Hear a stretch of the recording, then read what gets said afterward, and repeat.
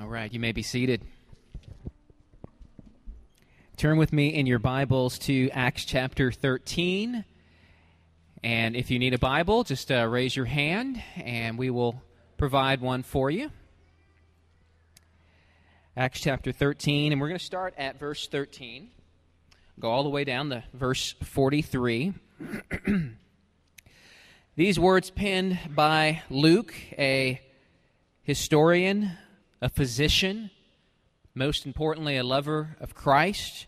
He wrote these words under the inspiration of the Spirit, so this is God's word to you. Starting at verse 13. Now Paul and his companions set sail from Paphos and came to Perga in Pamphylia, and John left them and returned to Jerusalem. But they went on from Perga and came to Antioch in Pisidia. And on the Sabbath day they went into the synagogue and sat down. After the reading from the law and the prophets, the rulers of the synagogue sent a message to them saying, "Brothers, if you have any word of encouragement for the people, say it." So Paul stood up and motioning with his hand said, "Men of Israel, and you who fear God, listen. The God of this people Israel chose our fathers and made the people great during their stay in the land of Egypt. And with uplifted arm he led them out of it. And for about 40 years he put up with them in the wilderness. And after destroying 7 nations in the land of Canaan, he gave them their land as an inheritance. All this took about 450 years. And after that he gave them judges until Samuel the prophet. Then they asked for a king. God gave them Saul, the son of Kish, a man of the tribe of Benjamin, for 40 years. And when he had removed him, he raised up David to be their king, of whom he testified and said, I have found in David the son of Jesse a man after my heart, who will do all my will. Of this man's offspring God has brought to Israel a Savior, Jesus, as he promised. Before his coming, John had proclaimed a baptism of repentance to all the people of Israel. And as John was finishing his course, he said, What do you suppose that I am? I am not he. No. But behold, after me one is coming, the sandals of whose feet I am not worthy to untie. Brothers, sons of the family of Abraham, and those among you who fear God, to us has been sent the message of this salvation. For those who live in Jerusalem and their rulers, because they did not recognize him nor understand the utterances of the prophets, which are read every Sabbath, fulfilled them by condemning him. And though they found in him no guilt worthy of death, they asked Pilate to have him executed. And when they had carried out all that was written of him, they took him down from the tree and laid him in a tomb. But God raised him from the dead. And for many days he appeared to those who had come up with him from Galilee to Jerusalem, who are now his witness to the people. And we bring you the good news that what God promised to the fathers, this he has fulfilled to us, their children, by raising Jesus, as also it is written in the 2nd Psalm, You are my son, today I have begotten you. And as for the fact that he raised him from the dead, no more to return to corruption, he has spoken in this way, I will give you the holy and sure blessings of David. Therefore he says also in another psalm, You will not let your Holy One see corruption. For David, after he had served the purpose of God in his own generation, fell asleep and was laid with his fathers and saw corruption. But he whom God raised up did not see corruption. Let it be known to you, therefore, brothers, that through this man forgiveness of sins is proclaimed to you. And by him everyone who believes is freed from everything from which you could not be freed by the law of Moses. Beware, therefore, lest what is said in the prophets should come about. Look, you scoffers, be astounded and perish. For I am doing a work in your days, a work that you will not believe, even if one tells it to you. As they went out, the people begged that these things might be told them the next Sabbath. And after the meeting of the synagogue broke up, many Jews and devout converts to Judaism followed Paul and Barnabas, who, as they spoke with them, urged them to continue in the grace of God. Let's pray. Father God, thank you so much that you have sent this man, Jesus, to pay the price for sins. Oh God, I love the scripture that was read earlier from Isaiah 53, talking about how Jesus was counted among the rebels. And when it talks about rebels, it's not talking about other people, it's talking about me. And it's talking about everyone in this room. We are the rebels. We are the insurrectionists. We are the ones that have gone our own way and decided to exalt ourselves above God. And we are worthy of death, and we are worthy of condemnation. We are worthy of eternal separation from God in hell. And yet, God so loved the world that while we were yet sinners, Christ died for us. And not only did Christ die, but he was raised from the dead, defeating death, so that all who would believe in him should have eternal life, and they too conquer death with Christ. Thank you so much, God, for sending Jesus Christ to do these great things. And Lord, I pray for anyone in this room who does not believe, that today they would, and would receive eternal life, and receive the hope of resurrection from the dead. In Jesus' name, amen. Amen. And good morning. Thank you, Deemer, and thank you, Mark, for leading us in that time of worship.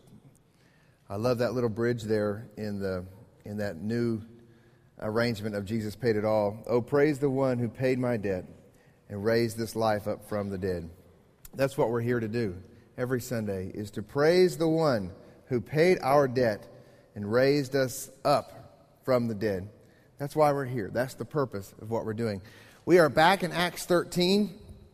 Let me grab my cup of water here. I'm still struggling with these allergies, although I am on 3 different types of steroids this morning. So I was joking with the guys, I'm on preaching-enhancing drugs this morning. So if I knock this one out of the park, you'll have to put an asterisk beside it at in the history books, all right? But anyway, hopefully today I can get through it without coughing and wheezing like I have been the last couple of Sundays. We are back in Acts 13 as we continue to journey through the book of Acts verse by verse in the He Reigns series, the sovereignty of God and the gospel in Acts.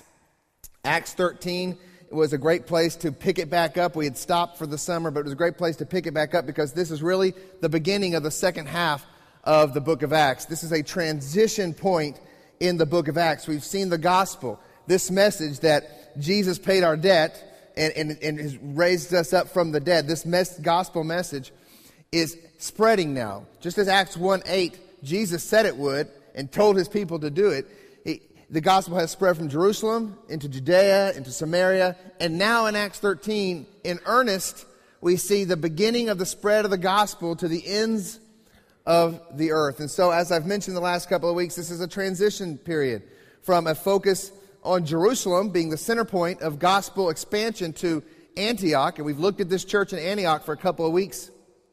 Also, from it being a mostly Jewish-based church with a majority of Jewish people to a Gentile-based church with a majority of Gentile people. And then also just a transition from a guy by the name of Peter, who was primarily the apostle to the Jews, to Paul, who is the apostle to the Gentiles. From this point forward in the book of Acts, primarily Luke is going to focus on what Paul does in his missionary journeys. Last week in the passage we studied, the first part of Acts chapter 13, we breezed over a verse that I want to go back and mention real quick here. Verse 9 of chapter 13, it says, this is right before Paul was about to have his little spiritual smackdown with Bar Jesus. He says in verse 9, but Saul, who was also called Paul. So Luke brings our attention to a change in Saul's name. It's just kind of real brief. It's just part of the narrative here.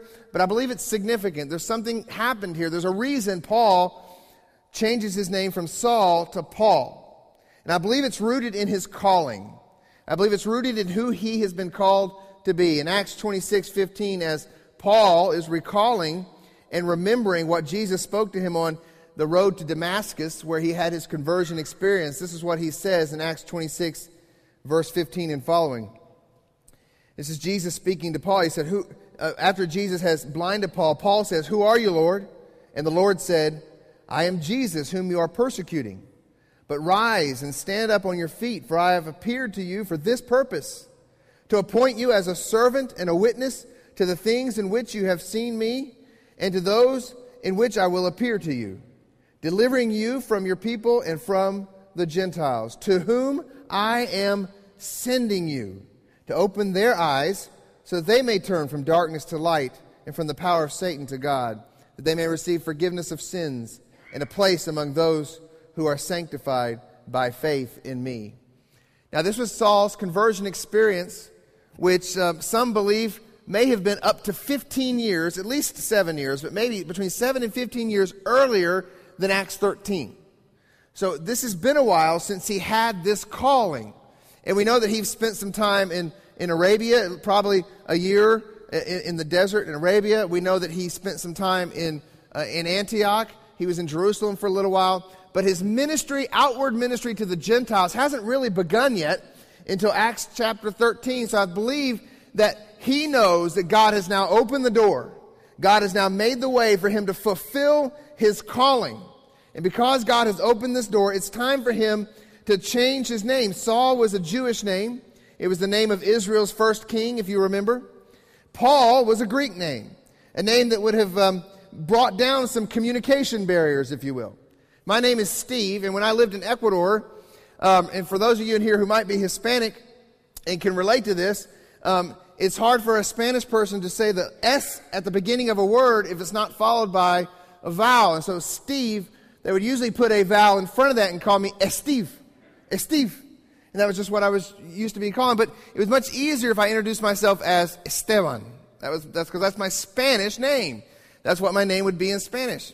And so Esteban made more sense to just introduce myself that way. And so it brought down certain natural communication barriers. So I think that's what's happening here. Paul has just gone into Cyprus. They've gone into the synagogue, but the only person we read of being saved in this first leg of the missionary journey was a guy by the name of Sergius Paulus, who was a Roman governor on the island of Cyprus. So Paul, I think he's realizing, yes, God is now opening the door for me to carry out my calling to be the apostle to the Gentiles. And so he changes his name. The name Paul, Paulos, it means little. It may have been even a nickname, but it means little, and it may give us an idea of Paul's physical appearance. 2 Corinthians 10:10 says, this is what the people in the church in Corinth were complaining about Paul. This is what they would say. His letters are weighty and strong, but his bodily presence is weak, and his speech is of no account. So they weren't impressed with his preaching. They weren't impressed with how he looked, but his letters sure were bold. And so it may have been because he was a small guy. Some people think that he was bald. So he's a short, bald guy, and apparently not the greatest speaker in the world, but certainly one of the greatest preachers in the history of the church, simply because he was so in tune with the heart of Christ, and his theology was simply amazing. It was inspired. It was given to us by the Holy Spirit and written down for us in the New Testament. Regardless, from this point forward, he's called Paul. Also, from this point forward, another shift, he is now clearly the leader of the missionary journey. He is now clearly the leader of this missionary journey. He takes the lead after Paphos here, after this confrontation with Bar-Jesus, and after the teaching of Sergius Paulus and Sergius Paulus's subsequent conversion. Paul now is clearly the leader. Up until this point, it's always been referred to as Barnabas and Saul. Barnabas and Saul.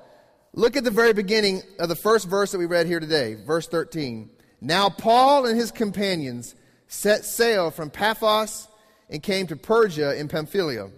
So now the missionary group isn't called Saul and Barnabas, it's called Paul and his companions.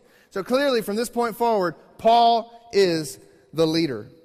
Another significant thing happens in this passage, in this verse. It says, and John left them and returned to Jerusalem. Who is John? This is John Mark. He was mentioned earlier. He's their helper. He's Barnabas' cousin. He was there to help them. John Mark is the person who did eventually write the Gospel of Mark. So he ends up being an extremely important person in church history. But for some reason, here in this passage, he leaves them and he returns to Jerusalem. Now, we're not sure why he leaves. Maybe he's upset that his cousin Barnabas has been demoted. Maybe he's frustrated. Wait a second here. I came to go on journey with Barnabas and Saul, not Paul and his companions. And so maybe that's the issue. Maybe he's homesick. A lot of people speculate that he's a young guy and he just can't handle the rigors of this journey and he's homesick and he's going to head home. Maybe he's frustrated that he's beginning to see more of a focus on the Gentiles. We know that frustrated a lot of people in the Jewish church at the very beginning. Wait a second here. Why are we taking the gospel directly to the Gentiles? I doubt that's the case here, but some have speculated that. Some have speculated that maybe he was just scared. When they landed there in Pamphylia, they were landing in between Perga, where they're at now, where they're docked, and Antioch, where they're heading, lies the Taurus Mountains. And the Taurus Mountains were notoriously difficult terrain, steep cliffs, rivers that were prone to flooding, and lots of thieves. So maybe he was scared to go through these mountains. Maybe he was sick. But maybe the romance and the glamour of being on mission had just worn off. Having been on the mission field, not as a missionary kid, I remember meeting families who would only stay on the mission field for 6 months, 3 months. Some would be there for a year and go. But you could almost tell the families that weren't going to stick it out. It all sounds wonderful to be on mission for God. And yeah, I'm a missionary and I've got my language training. And then you get there, all of a sudden, it's not quite all that you thought it was going to be. Sometimes ministry work in general, planting a church sounds so romantic, so awesome. I'm going to go plant a church. And it's just not that easy. And sometimes that excitement and that romance of the situation just wears off, and perhaps that's what's happened here with young John Mark. But this is a significant event because if you know the book of Acts well, you know that John Mark's leaving will cause a major rift between Paul and Barnabas in chapter 15. And the story will eventually have a happy ending, and we'll wait till we get to chapter 15 before talking about that. But let's continue with today's passage, verse 14. It says, "But they went on from Perga and came to Antioch in Pisidia." Now, this is a different Antioch. This is not the Antioch they launched out from. This is a different Antioch. And on Sabbath day, they went into the synagogue and sat down. Now, again, if you remember from last week, this is Paul's missionary strategy. The synagogue is the best place for him to start preaching the gospel. It's a place where the people would be more inclined to hear from the Jewish scriptures about the Jewish Messiah. And I mentioned last week, it wasn't just a message about the Jewish Messiah. It was a message about the Messiah who would come for all people. And therefore the Gentiles who were present in the synagogue, and there would be Gentiles present in the synagogue because there were God-fearers. When you see that in Scripture, that's referring to a Gentile who fears the Lord. And there are also proselytes. There were Gentiles who had converted to Judaism, and they're there too. So they hear the message of the Messiah, and it applies for them as well. The synagogue was basically, it was a house of worship for the Jewish people, but it was much more than that as well. It was a school. A lot of the Jewish families would oftentimes send their children to the synagogue to be educated, to learn how to read, to learn how to write.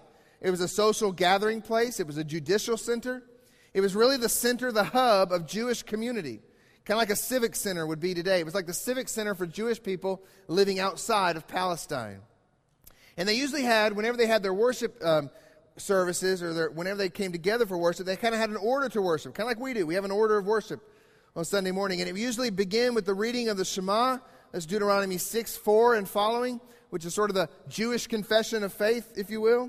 Then they would have prayers. And then there would be a reading from the law, the first 5 books of the Old Testament. Then there would be a reading from the prophets. And then that would be followed by a teaching.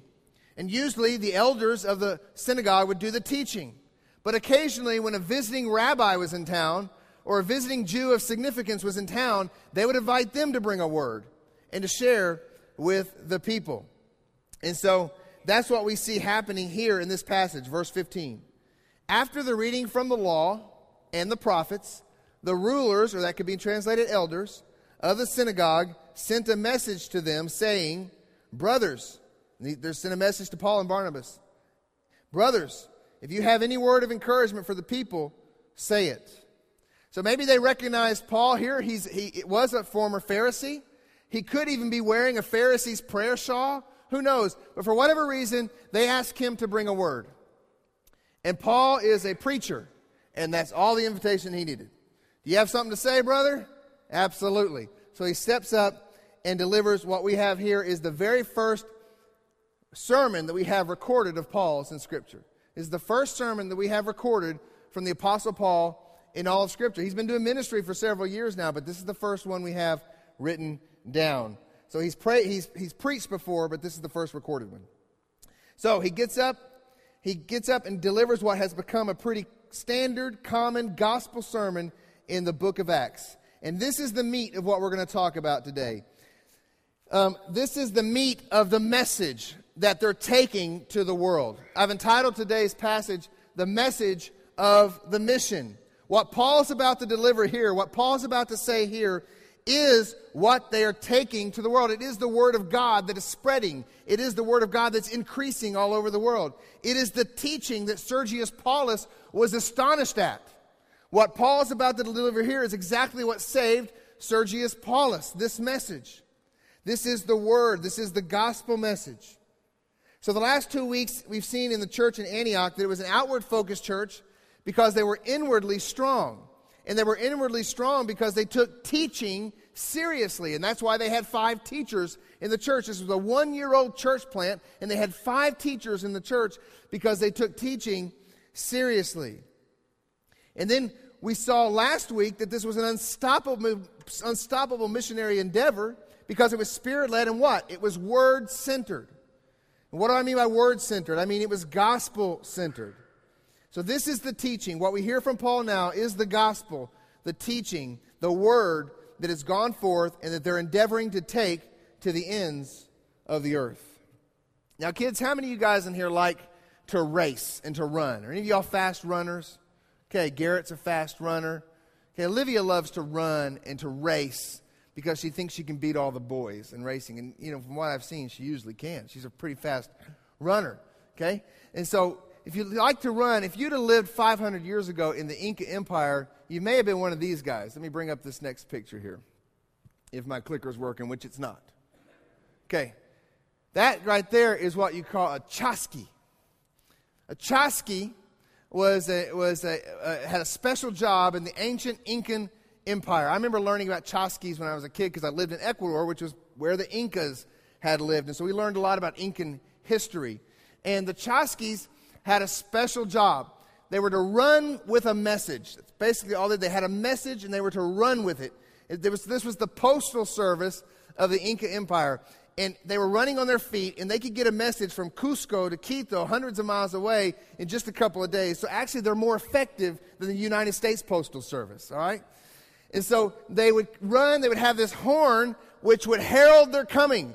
We're coming, and they'd blow this horn because it would be like a relay. There'd be another chasqui waiting. They would run for 30 miles or something, run into another, and hand off the message. The message is contained in those things he's holding in his left hand there.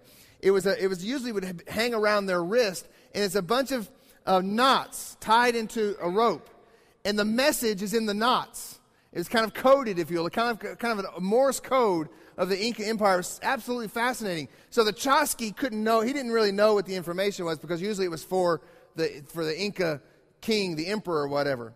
But in this case with Paul and Silas, they know the message, and they've got a message that they're carrying, and they're heralding it. That's what preaching is. It's the proclamation, the heralding of God's word. And so these chasquis back in the Inca Empire would run out and take the messages all over the Inca Empire. And what we're seeing with Paul here is that he and his companions are like chasquis. They're gospel chasquis, and they're taking the message out.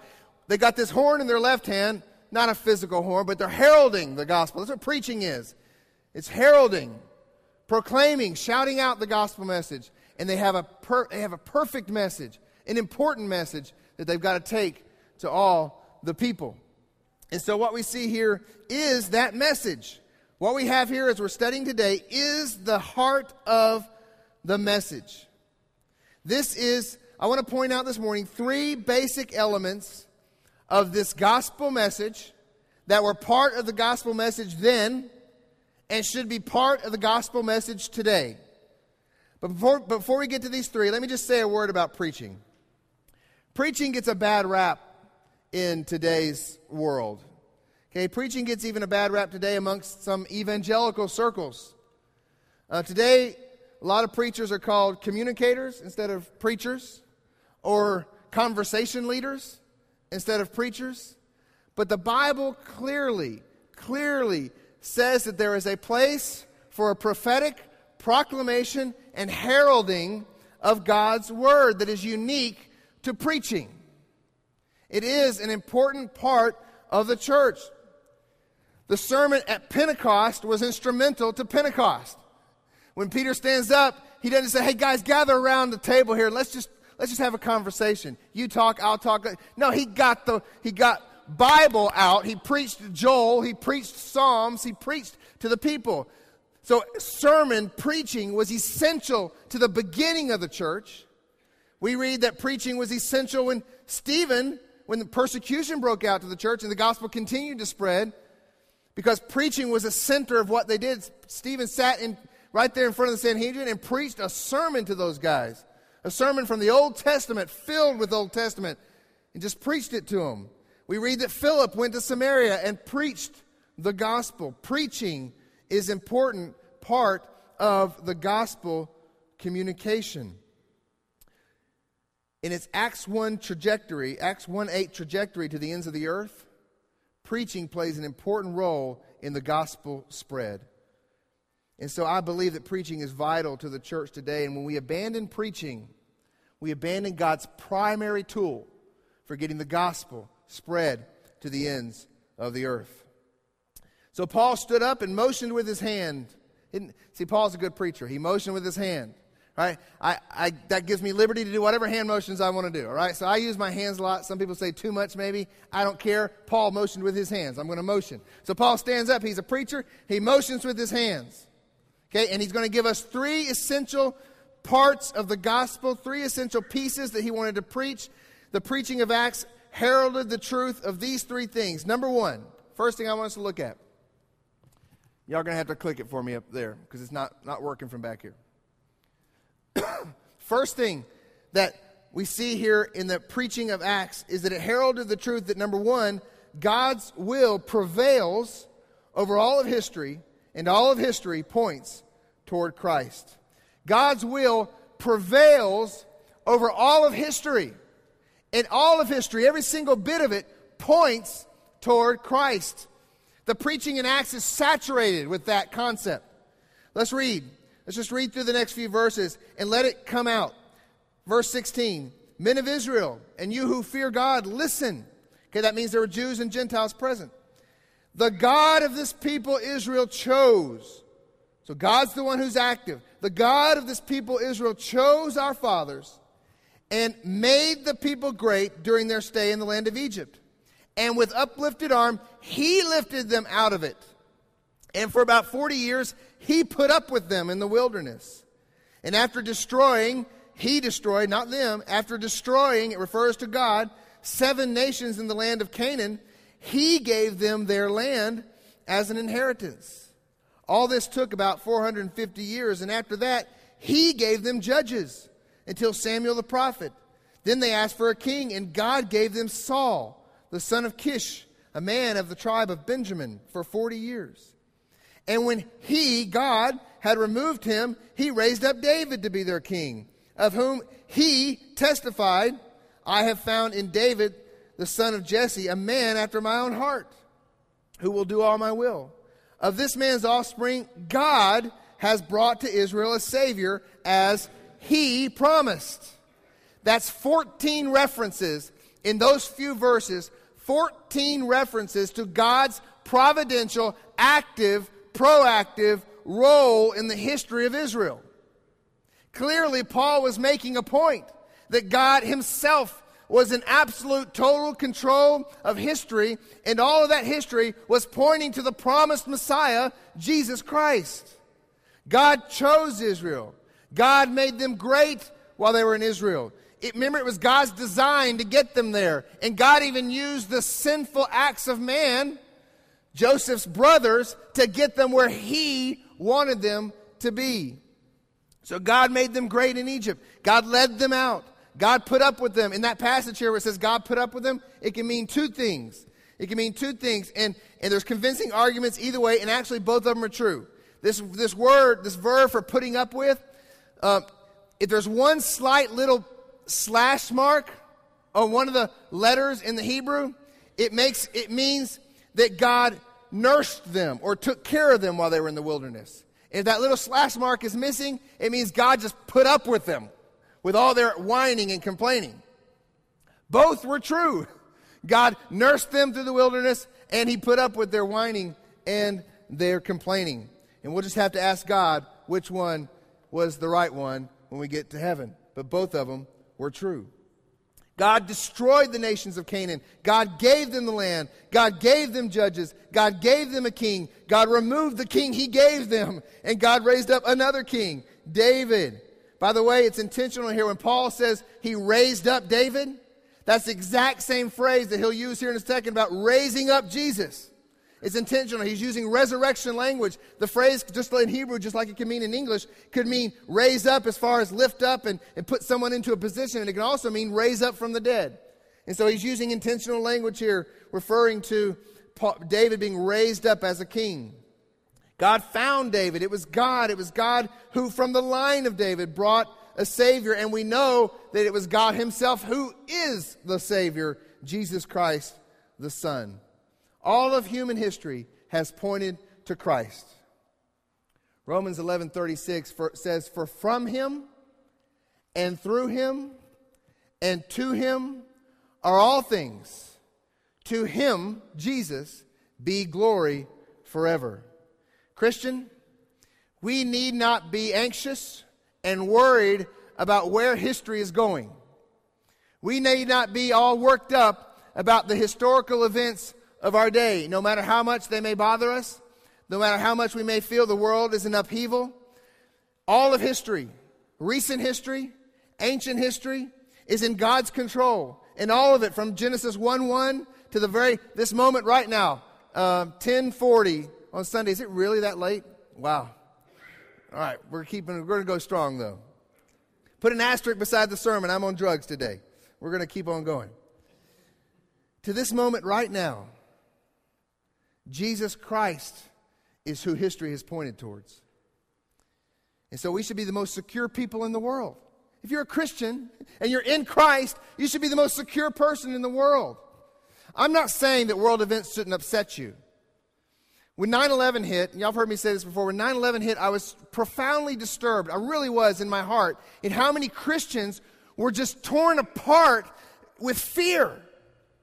Like, what's going to happen next? I remember there was a women's Bible study at First Baptist Church in Bentonville, Arkansas, where I was that morning, and we had the TVs on, and we were watching what was unfolding on TV. I can remember every detail of that day, as you probably can as well. We're watching these horrible events unfold, and you hear wailing coming from downstairs in the church basement where a bunch of the wives were meeting, a bunch of ladies were meeting for a women's group, and they were scared that the next plane was going to land on the Walmart headquarters where most of their husbands worked. And I can understand their fear and the emotion of the moment, but that fear just continued over the next few weeks, and I didn't understand why Christians could be so overrun with fear. When you know God's in control, not a single airplane flies into a building anywhere without God's providential knowledge, and God's still holding the atoms of that airplane together. He could have caused it to boom, dissolve right before it hit the building, and he didn't. Because he's in control of history, and everything, including 9/11, points to Jesus. Because 9/11 demonstrates the depravity of the world and the evil of mankind and the weakness of all other methods of religion where people try to work their way to God. There's only one way, it's through Jesus Christ, and 9/11 points to that. So does every event in history. And so, Christian, be at peace. Be at peace. I think that's why Paul could say to the believers in Romans 13, submit to the emperor. Submit to the authorities. Peter told him the same thing. So does Titus. And these were emperors who were persecuting Christians. Nero would use Christians. He would put them up on a pole, douse them with some sort of flammable liquid, and light them as torches to light up his garden. And Paul says, submit. Because, Christian, you should know, that God is in control of history, and all of it points towards Jesus, even your martyrdom, if he so chooses for that to be your role, would point towards Jesus. Daniel 2:21 says, He changes times and seasons. He removes kings and sets up kings. He gives wisdom to the wise and knowledge to those who have understanding. Daniel 4:7 says this. This was a dream that Nebuchadnezzar had. It says, to the end that the living may know that the Most High rules the kingdom of men and gives it to whom he will and sets it over the lowliest of men. God has always been in control of all the kingdoms of men. And I've got a bunch of other passages down here, but I don't need to read them this morning. The Bible's filled with it. The preaching of Paul and the preaching of Peter and the preaching of Stephen and all the early church preaching was saturated with the sovereignty of God over all things, over all of history, even over the worst sin ever committed in the history of mankind, which is what? The murder of the Son of God. There can be no sin worse than that one. It's the worst sin committed in the history of mankind. And listen to what the early church joyfully proclaimed. In Acts 4:24, we've already read this and studied it, but it's worth reading again.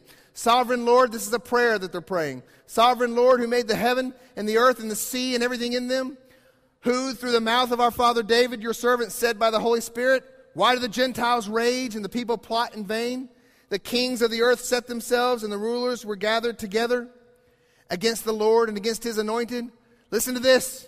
For truly in this city they were gathered together against your holy servant Jesus, whom you anointed, both Herod and Pontius Pilate, along with the Gentiles and the peoples of Israel, to do. All these people were gathered together to sin, to do something, which was the murder of Christ. But verse 28 says to do whatever your hand and your plan had predestined to take place. God is in sovereign control over everything, including the worst sin in the history of mankind. So, first thing I want us to see this morning is that one of the major themes pulsating through the first sermons in the history of the church, go back and read Peter's sermon, go back and read Stephen's sermon. One of the first themes pulsating through the first sermons of the church was the prevailing sovereignty of God over all of history, and the fact that all of history points toward Christ. But another major element of the early sermons that we see in this sermon today, as well as the other ones, is number two. Number two, the teaching that God's Word is filled with all His promises, and all His promises are fulfilled in Christ. So not only does God's will prevail over all of history and all of history point toward Christ, God's Word is filled with all of His promises, and all of His promises are fulfilled in Christ. It's another one of the major teachings of these early sermons. When Peter stands up to preach Christ crucified, he starts by going back to Joel chapter 2, if you'll remember.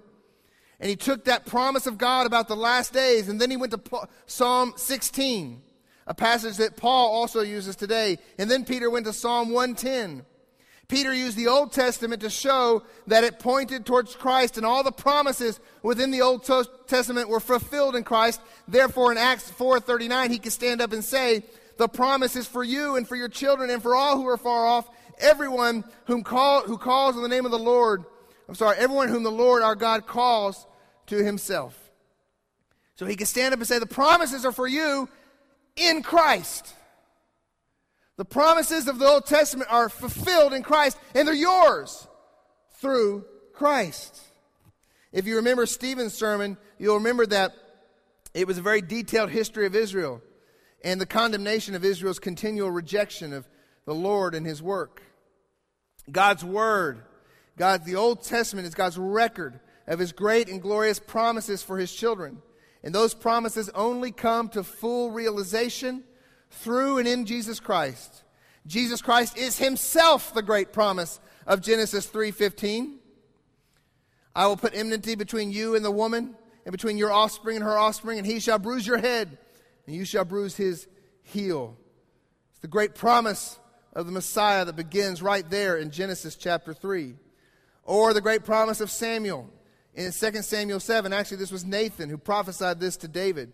When your days are fulfilled and you lie down with your fathers, I will raise up your offspring after you, who shall come from your body, and will establish his kingdom. He shall build a house for my name, and I will establish his throne, the throne of his kingdom forever. That was a prophecy more than just about Solomon, David's immediate son, who would build the temple. It was a prophecy about an eternal kingdom that Christ would rule over.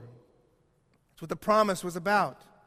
And it's through Jesus Christ that we can have the promise that God wanted for his people. In Jeremiah 31:31, God says this, "Behold, the days are coming, declares the Lord, when I will make a new covenant with the house of Israel and the house of Judah, not like the covenant that I made with their fathers on the day when I took them by the hand to bring them out of the land of Egypt. My covenant that they broke, though I was their husband, declares the Lord. But this is the covenant that I will make with the house of Israel after those days, declares the Lord. I will put my law within them." Listen to these promises. "I will put my law within them. I will write it on their hearts. I will be their God, and they will be my people. And no longer shall each one teach his neighbor and each his brother, saying, 'Know the Lord,' for they shall know me, from the least of them to the greatest, declares the Lord. For I will forgive their iniquity, and I will remember their sin no more." All the great promises of Scripture, according to 2 Corinthians 1:20, says, "For all the promises of God find their yes in him," Jesus. That is why through him, Jesus, that we utter our amen to God for his glory. The problem here is that the Jews, specifically the Jews in Jerusalem, but the Jews in general, had missed the fulfillment of the promises that their own scriptures had pointed towards. Paul goes on in this sermon in verse 23. "Of this man's offspring, God has brought to Israel a Savior, Jesus, as he promised. Before his coming, John had proclaimed a baptism of repentance to all the people of Israel. And as John was finishing his course, he said, 'What do you suppose that I am? I am not he,' meaning the Messiah. 'No, but behold, after me one is coming, the sandals of whose feet I am not worthy to untie.'" This was the first thing that the Jewish people missed. This was the first promise that they missed. For God had promised in Isaiah chapter 40 that he was going to send one who was going to prepare the way of the Lord. Or Malachi 3:1, which says this, "Behold, I send my messenger, and he will prepare the way before me.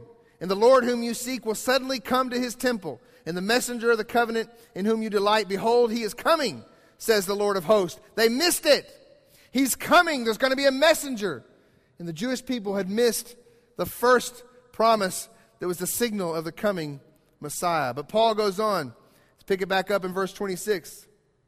"Brothers, son of the family of Abraham, and those among you who fear God, to us has been sent the message of this salvation for those who live in Jerusalem and their rulers, because," listen, "they did not recognize him, nor understand the utterances of the prophets, which are read every Sabbath, fulfilled them by condemning him."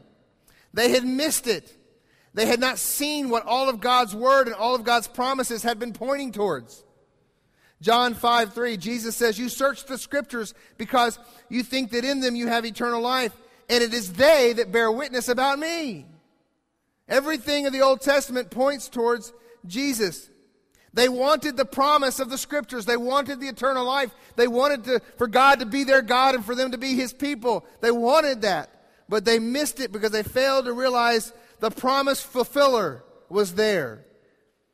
And therefore they ended up, by rejecting the one who fulfilled the promises, they end up fulfilling prophecy themselves by condemning him and by killing him. Verse 28, "And though they found in him no guilt worthy of death, they asked Pilate to have him executed. And when they carried out all that was written of him, they took him down from the tree and laid him in the tomb." And when they, the people, had carried out, they sinned, the Israelite people, the Jewish leaders, the Roman authorities, when they had carried out, so they sinned, but what did they carry out? Everything that was written about him.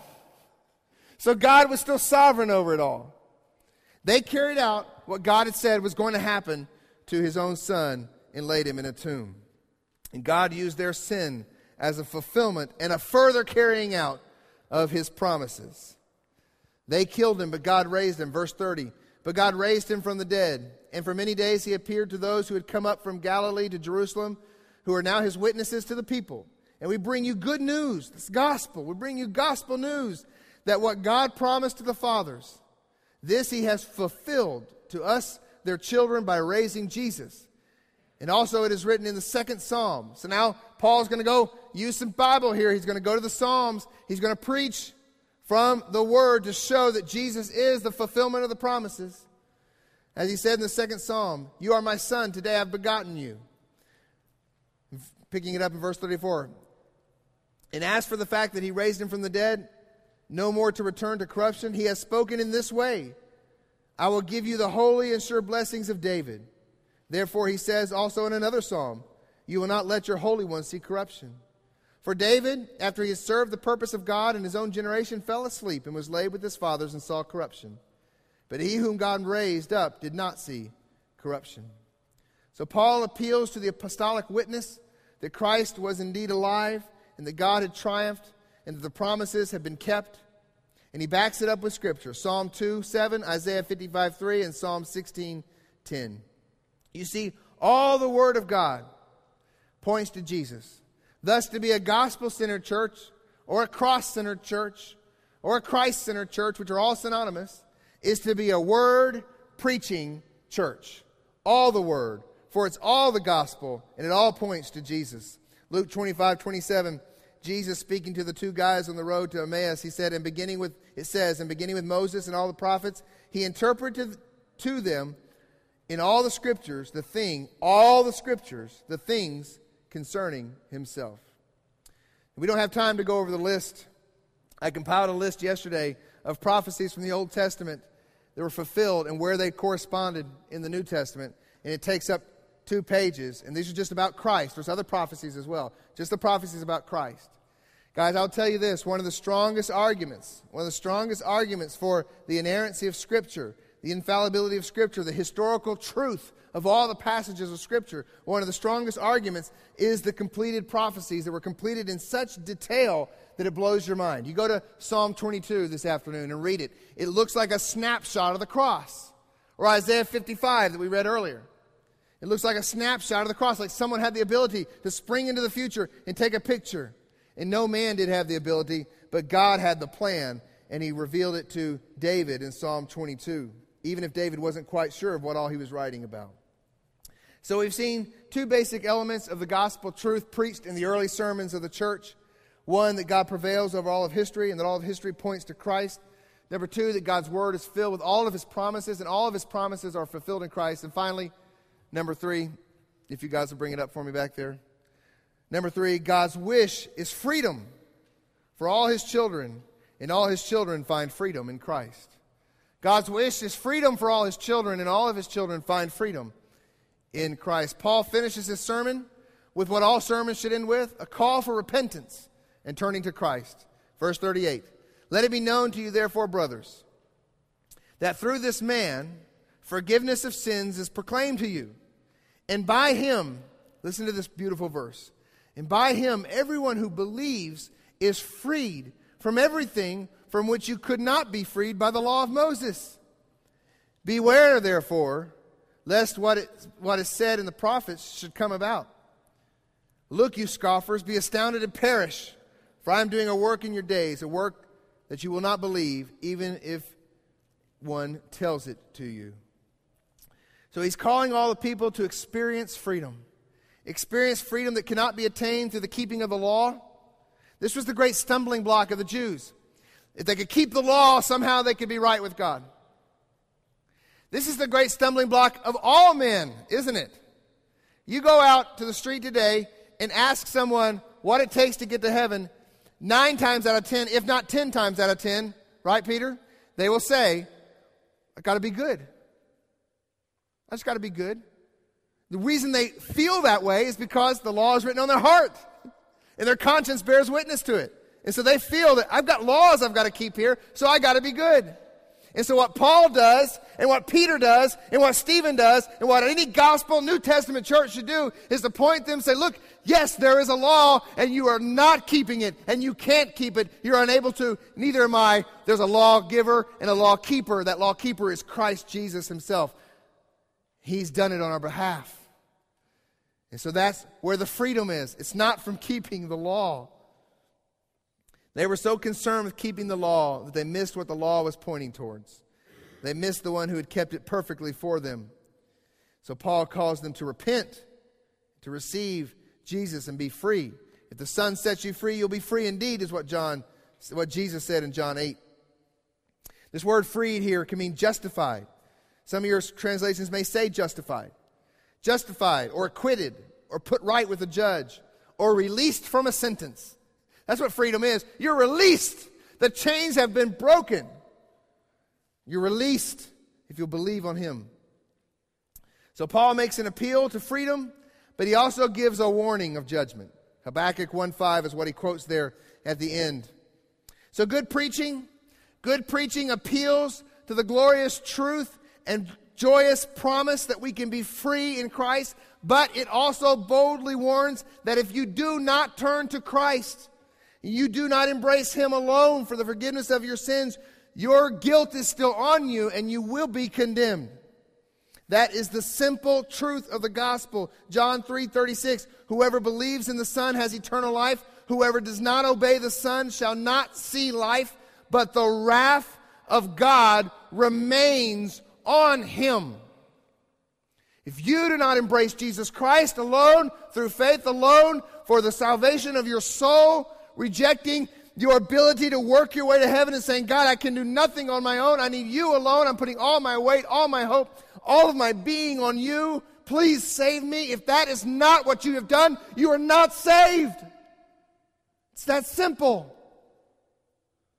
The gospel is Jesus apart from works. This gospel preaching, the temptation, I feel it every Sunday.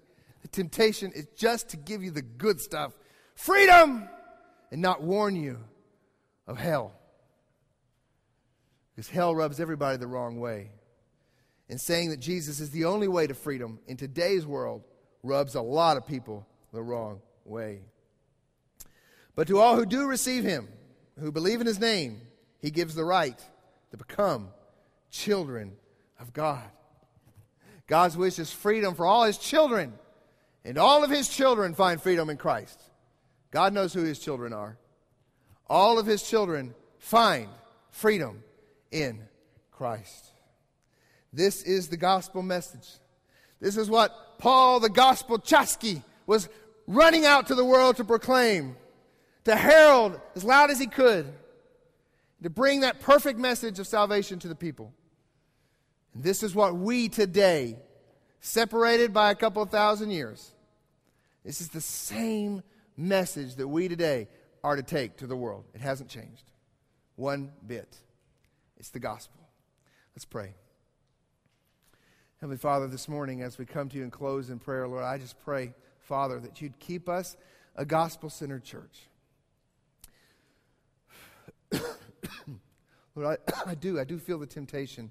I feel the temptation when I read ministry magazines that tell you how to be an innovative church, or that tell you how to draw a crowd, how to be more relevant, how to be more creative. And I feel myself being drawn to spending my energy trying to think of those things. How can we be more creative? When the gospel message doesn't need any creative twists. It's the same. So God, forgive me for wasted energy sometimes. And God, help us to remain faithful. Faithful to the message. Faithful to carry it. Faithful to preach it. Faithful to share it. Faithful to invite people to come hear it. Faithful to live it. Faithful to saturate our conversations with it. And God, may we be a people that really do believe that you're not a God who wound up world history like a toy and then just let it go and to see what was going to happen. But you are intimately involved in every piece of every historical event from the beginning of the world till now. Yet you're perfect and without sin. And you allow men to fail and to fall and to commit atrocities. And you still work it into your plan. That's a mystery that blows my mind. And God, help us to be a church that really, really focuses on the Word. that all of your promises are fulfilled in Christ, and that all the word from Genesis 1 to Revelation, all of it's inerrant. All of it's infallible. All of it is to be preached. Even the parts that make us a bit uncomfortable or that are a bit strange to us. Help us to be a gospel-centered church, which means we'll be a word-centered church. And finally, Lord, help us to proclaim freedom. Lord, I do not want us to be a church where people feel like they got to do stuff to be right with God or do stuff to be a good Christian.